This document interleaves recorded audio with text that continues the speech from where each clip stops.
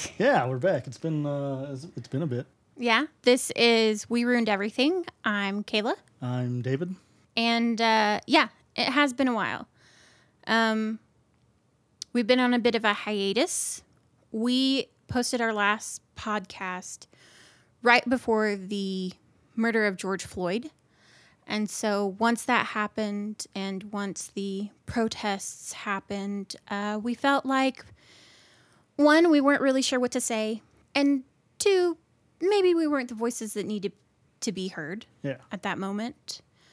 And I'm not sure that we still have the right words, but we want to come back. We want to keep doing our podcast. And right up top, we want to be clear that Black Lives Matter. Defund the police and refund our communities. Yeah. And we're, for the past several years, we've been working on kind of re-educating ourselves about equal rights for everybody.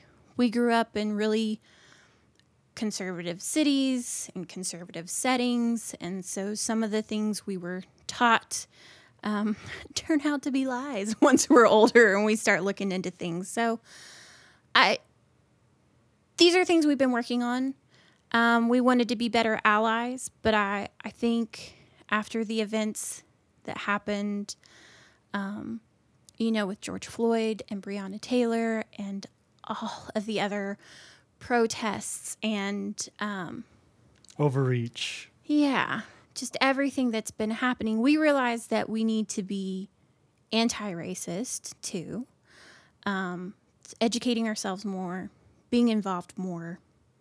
So that's what we've been working on. Yeah, and so when we first started this, not to make this so dire and important, it's not. This is a pop culture podcast, so we plan on continuing that. But we always wanted to do it through the lens of social justice. Oh yeah, we've always been honest that we're SJW millennials. The whole name "We Ruined Everything" is a play on that. And one of the reasons I wanted to keep doing this, me personally, I don't know if I speak for both of us, but I think I do, is that I've always thought pop culture has a giant, maybe unearned importance in public discourse. For all academia and all the reports and everything else, sometimes a simple fictional story that will resonate with someone and inspire them to be better. There are modern parables teaching us lessons. Yeah, our entire human history, we keep finding stories of things that even back then they had their own superheroes, their own scary monster stories, stuff like that. And that's just part of being human. And that's why I love talking about pop culture, because it can change the world if applied correctly. It can also make things bad. But I like to look at it through a way that enriches us. And I hope that comes through in what we do. We try our best. Yeah. And we still want to keep it light and fun. But if you've listened to any of our previous podcasts, you know that we have focused on how mental illness is portrayed and how racial conflicts are portrayed and other disabilities, feminism, LGBTQ issues. And we're by no means experts on any of these topics, but we want to make sure that the things we're watching and the things we love, that we're looking at them with a critical eye. Yeah, and we hope you stick around with us as we keep trying to do this. And as dire as all this has been, it's just something we felt we needed to talk about right off the bat. Yeah. Being out away for so long. And I would say this is officially our season 2. So, hey, it's an auspicious start, right? We've already been doing this a little bit with our recommendations, but we are going to try to keep lifting up voices of those who are different than we are, LGBTQ plus voices, BIPOC, people with disabilities, feminist perspectives, just anybody who may have a different viewpoint than we do.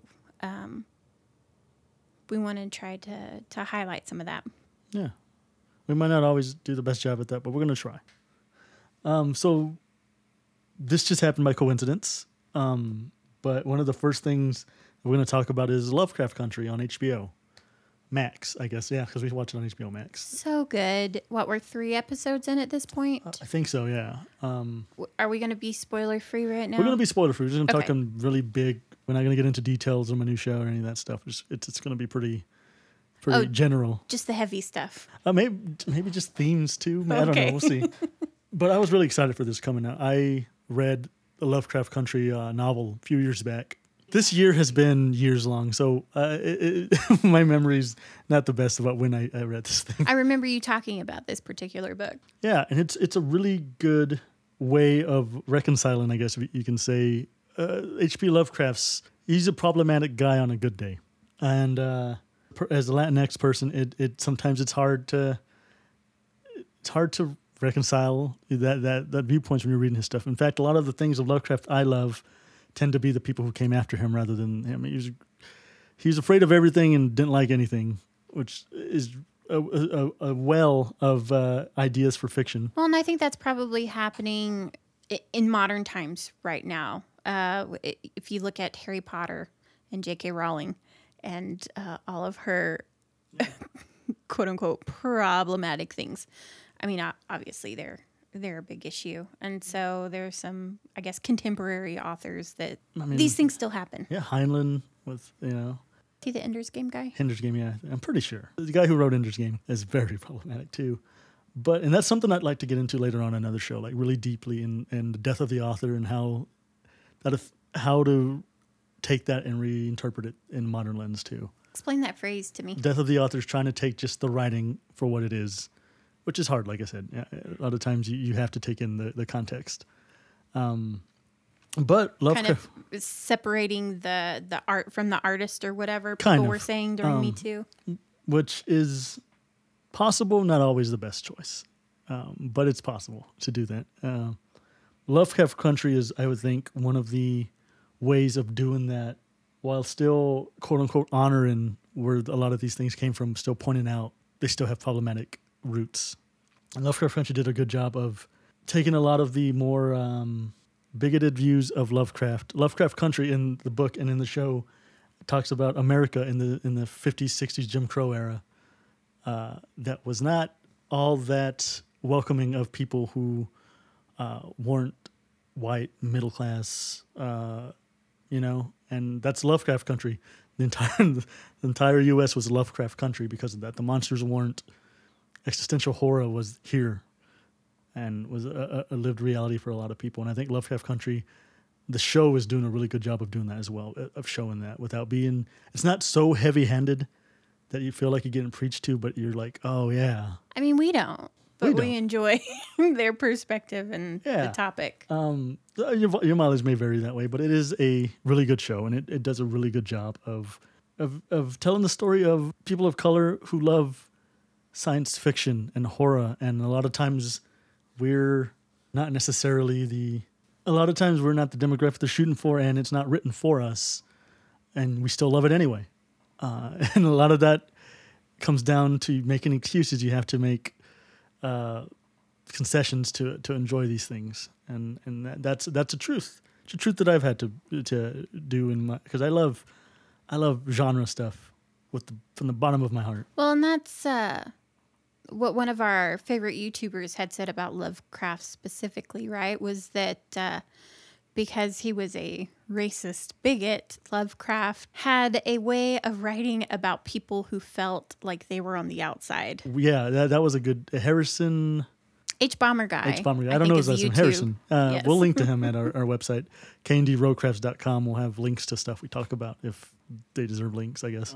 But yeah, it's always weird how that happens, And I don't know, go watch Lovecraft Country. It's really good. It really is. And I think, especially in this last episode, the 3rd episode, I won't go into any details, but I think I can piece together a little bit better how the Lovecraft monsters are metaphors or parallels to the actual real life monsters and discrimination and terror and danger experienced by the main characters. Yeah. Cast primarily, well, almost all the lead casts, if not all of them, are Black. And Yes. the stories are very much Black stories in the heartland of America during the old great America in the 1950s and 60s, if you will. And they're all wonderful. And I love Journey Smollett. Yeah. Okay, did I say her name right? I keep wanting to just call her Canary. Yeah, She's just so cool and tough and smart and resourceful. Her character is, and I don't know, she's a really cool character. Yeah. Now you were telling me that the author is white, but the showrunner. So the author was white and studied this stuff and wanted to tell this story because sadly, a lot of times the only people who are allowed to tell these stories are someone who's white and wants to tell them. It was a guy? Yeah. I wonder if he did any kind of review process. From what I remember reading, he did heavy research and a lot of this stuff. I mean, I think you would have to. Yeah, and the show is showrun by a Black woman, Misha Green, and I think executive produced by Jordan Peele. Oh. Which when it was first announced, I thought Jordan Peele was going to be the showrunner, but yeah, you can see that a lot of the understanding and the nuance is there from lived experience. I mean, it's really hard to encapsulate that if you haven't lived it. So it's a really sadly beautiful, pulpy sci-fi show with horror elements. It's worth watching, even with this drip feed regular old, 1 episode a week. Which I'm still, I mean, I get it. I still would like everything bingeable, but fine. It's still worth watching that way. So. Oh, yeah. I mean, that kind of leads us into a lot of other shows we've watched recently kind of have similar themes. The next few episodes are going to be like Kayla and Dave catch up with things that have been out for a while. I mean, so like we watched the second season of Doom Patrol, or at least what they were able to release. Yeah, all the way up to episode 9, which is such a hardcore cliffhanger, which it wasn't meant to be. Just COVID kind of knocked the last show out, so they released what they could. I hope it gets a third season. I don't know that it has. I hope it does. I hope so. I mean, now that HBO Max has it, it's been good this whole time. Yeah, it's really well written. The characters seem, for the weirdness they have, it's so grounded in terms of emotional core. They're all relatable. Even if you don't identify yourself in a character, you probably know somebody like that character. Sure, yeah. But they also handle, social justice topics and hard topics too at that. Yeah. Yeah, they're pretty nuanced about it. And it's entertaining, which is a hard line to. It is. I don't. Because it doesn't leave you as in a bummer when you finish watching it. It leaves you like, oh man, this is really good. I want to keep watching it. Which that's such a tightrope. And I don't know that I feel like they're trying to push an agenda or anything. They're just telling stories, it seems like, right? It kind of just feels like this is a way it should be, and also, hey, this is the way it is, and in life, discriminating against people makes it hard on those people, and kind of, I don't know, shows a little bit of that. I mean, I guess there's a through line with that in Lovecraft. It's not going out of its way to just, this is the way the world is, and telling stories within that world. Sometimes it is difficult, and sometimes it is hard. Would you say Doom Patrol is Lovecraftian? I mean, no. Oh, okay. It is pulpy, though. Yes. It's very pulpy. Yes. And I really enjoyed this season. I almost feel like it was unfair watching this before the other show we're going to talk about, which was Umbrella Chronicles. Which was that's a video game that I have never played. Okay. That's a first like a shoot-in version of Resident Evil. I was about to be like, David, how silly of you to. Oh wait. Umbrella Academy. There we go. Oh yeah. Yeah, and because they're very similar. Mm-hmm. And I think Gerard Way, who created Umbrella Academy, is now or has written for Doom Patrol. Oh. Yeah. So it's a cyclical. It's a whole. No wonder we liked both of them. But again, like Lovecraft Country, let's see, where are they in the maybe minor spoilers here for Umbrella Academy? So. Yeah. Well, if if you watch the first season, you're caught up. Yeah, second season happens in like old Americana. Well, I mean, no, it just happens like in the 60s or something, right? Which is, the civil rights movement trying to end Jim Crow, very much the same time period that. Which I guess I have more to say about that than I did because Doom Patrol's great. Go watch it. Super recommend. Lovecraft Country. Go watch it. Super recommend. It's also been a few weeks since I watched Doom Patrol, so I don't remember all the storylines off the top of my head. I do remember thinking, okay, a couple more things about Doom Patrol before we leave it behind. I don't think I like the storyline with his daughter, with Dorothy. Yeah. It was, at least not as much. It was kind of getting good towards the end. It was clunky at the beginning. I do like... what's Doom Patrol Xavier X? What's his name? Crap. Freaking Bond. Is that what you're talking about? The doctor. Timothy Dalton. The chief. They call him Chief. There we go. Yeah. I do like his storyline about. Now that I say this, I'm trying to remember if there was anything else. Oh well, I'll just say it. Where he was a terrible person and did absolutely unforgivable things to his now friends in the name of saving his daughter. And I like that they show him working through that. Like, you don't just get forgiven. It's not an after-school TV show where, like, everything's resolved by the end of the episode. He can feel remorseful and regretful and seriously, mourn.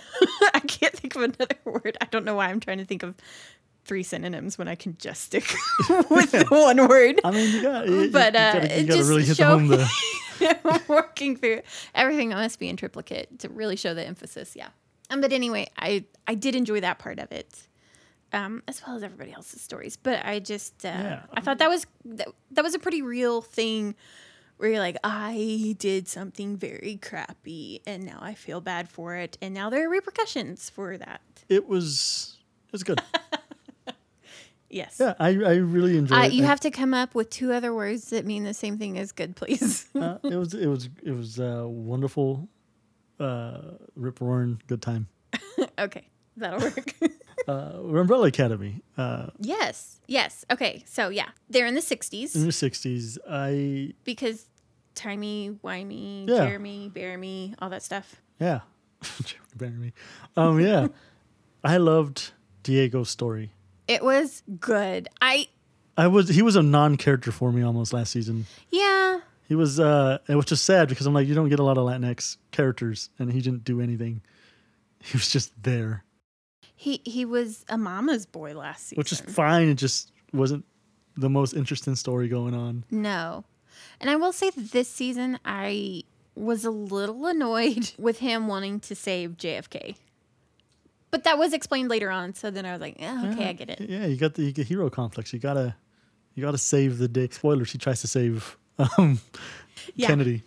I think that's in the first episode. Yeah. You find out that's... like a lot of the stuff we're going to say, it's like set up right at the first episode. Yeah, so maybe minor spoilers. I like Lovecraft Country again. Like, this is the through line, I guess. Allison Hargreaves, her story was, it's a black woman in middle 1900s America, which is not a comfortable place to be for a black woman.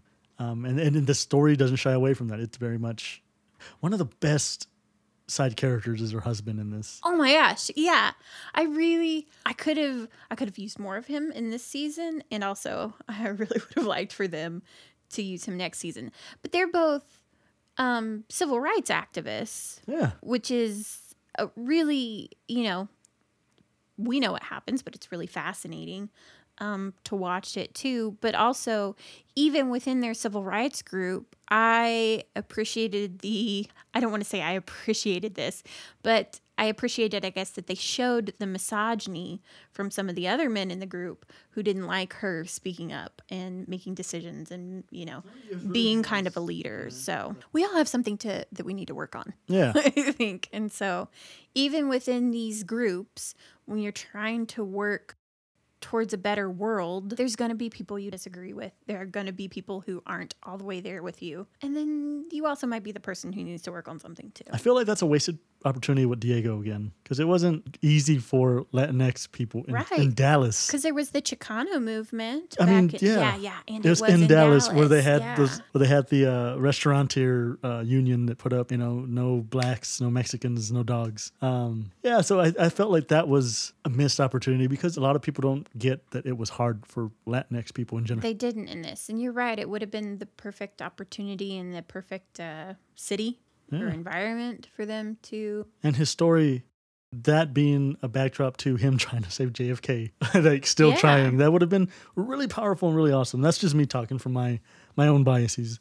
But I felt like that was a missed opportunity. Other than that, he had a great story. Ellison had a great story. I mean, 5, as always, is fun to watch. Luther had a better story, I thought. But it still sucked. It still was not great. There's Klaus, always, yeah. Always good, always fun. Ben. Ben is my favorite of the siblings. He had a better storyline this year, too. It was beautiful. It was a great storyline. And funny. And really subdued up until it wasn't, and you're like, oh, and everything just, it's really good. I know we didn't talk much about Doom Patrol that much. We're talking more about Umbrella. It's because Doom Patrol it's great. Go watch it. It's good. Umbrella Academy. Yeah, there's more to rip into, I guess. So that, I don't know why it's a little bit fresher on my mind. We watched it recently-ish. And Doom Patrol, recent-ish. They have through lines, but also some episodes, they kind of deal with their own issue just within that episode. So it's a little bit. I appreciate that too, I like a little bit of episodic content. Yes. I wish more shows did it that way. That's the old school way of doing it, when they used to have to do like 25, 30 episodes a season. Mm-hmm. You don't get that so much anymore, because it's now 8 episodes, small seasons, and they're made to be binged. I don't want to forget mentioning Ellen Page's storyline either, because it was, I just feel like everybody's got elevated just a little bit, right? It was really good. Maybe Klaus's wasn't as good, but he was still fun. Klaus is the fun part of this. Ellen's, I feel like she got not a break this season, but she had some growth. Yeah. And much like Allison's being a black woman, hers is being a lesbian woman, which wasn't easy for that too. Again, which is why I'm a little bit salty about Diego not getting his story that way. But I appreciate that these shows, Doom Patrol, Umbrella Academy, Lovecraft Country, it's now mainstream shows trying to do something better. Which, especially for Umbrella Academy, Netflix is going through a lot of weird stuff, and the way they treat people of color and other. I mean, everybody is. Yeah, that they could get a show like this out during that. That's awesome. Yeah. Well, and to that end, we don't need to spend a lot of time on this, but we used to watch the Bon Appetit YouTube videos, and it seemed like they had a lot of diversity on the screen. And so, it made me feel good watching them. And I think their higher ups knew that, but when it came down to it, they weren't paying their Black and Indigenous and people of color like they were the white people on camera, and that was a big problem. And a lot of them quit doing the videos because of it. And I don't blame those creators at all, and I hope they can find. I still want to watch them, so I hope they find other ways of putting out videos or something. But that was just so disappointing. Such a great thing can be undone by just not treating everybody equal. Yeah. Yes. That, and people are going to try to appear like they're doing the right thing to make money. Yeah, and that goes all together. Yeah, it just sucks. But that's why whenever there is something worthwhile, I think it should be celebrated. We those 3 shows, again, Lovecraft Country, Umbrella Academy, Doom Patrol, are great. Even with all the stuff, just in terms of being shows, they're all good to watch. Yeah. You don't have to go in there with a lot of the weight and the stuff that we've talked about here, but it does make it better. Yeah, bottom line, they're just fun. They're just great shows. They're just good shows. And that we can talk about it this way, it's just an extra layer of how good they are. So talking about all of this and watching all these great shows and everything that's actually happening out in the world, and I recently, just being overwhelmed with stuff, I decided to rewatch the whole Downton Abbey series and the movie and just kind of have it on in the background as I'm doing stuff or whatever. Just feel good. Yeah. It's ice cream, sugar. Yes, Yeah. exactly. It's like eating ice cream, except when I was watching it this last time. So one of my favorite characters is the youngest daughter, and she's, kind of a feminist, and this is the pre-suffragette movement, and she buys a dress, but it actually is pants, and she joins the war efforts and becomes a nurse, and she kind of she leaves her family's wealth to go marry a person that she loved so they could go do activism. That's how you say that, right? In Ireland. And, her husband was very much against the colonization of Ireland because he was Irish and, against the Brits and the royals and all this kind of stuff. And so, that storyline, I'm like, oh, yeah, I forgot how good this was. And then she dies. And then he becomes one of the family. And all those rough edges just disappear. Totally all his activism. And he's like, well, maybe the rich people aren't that bad after all. Maybe it was the friends we made along the way. And I still like the show and the movie, but it just, it went down just a little bit harder this time as I'm watching it. And I'm like, oh, guys.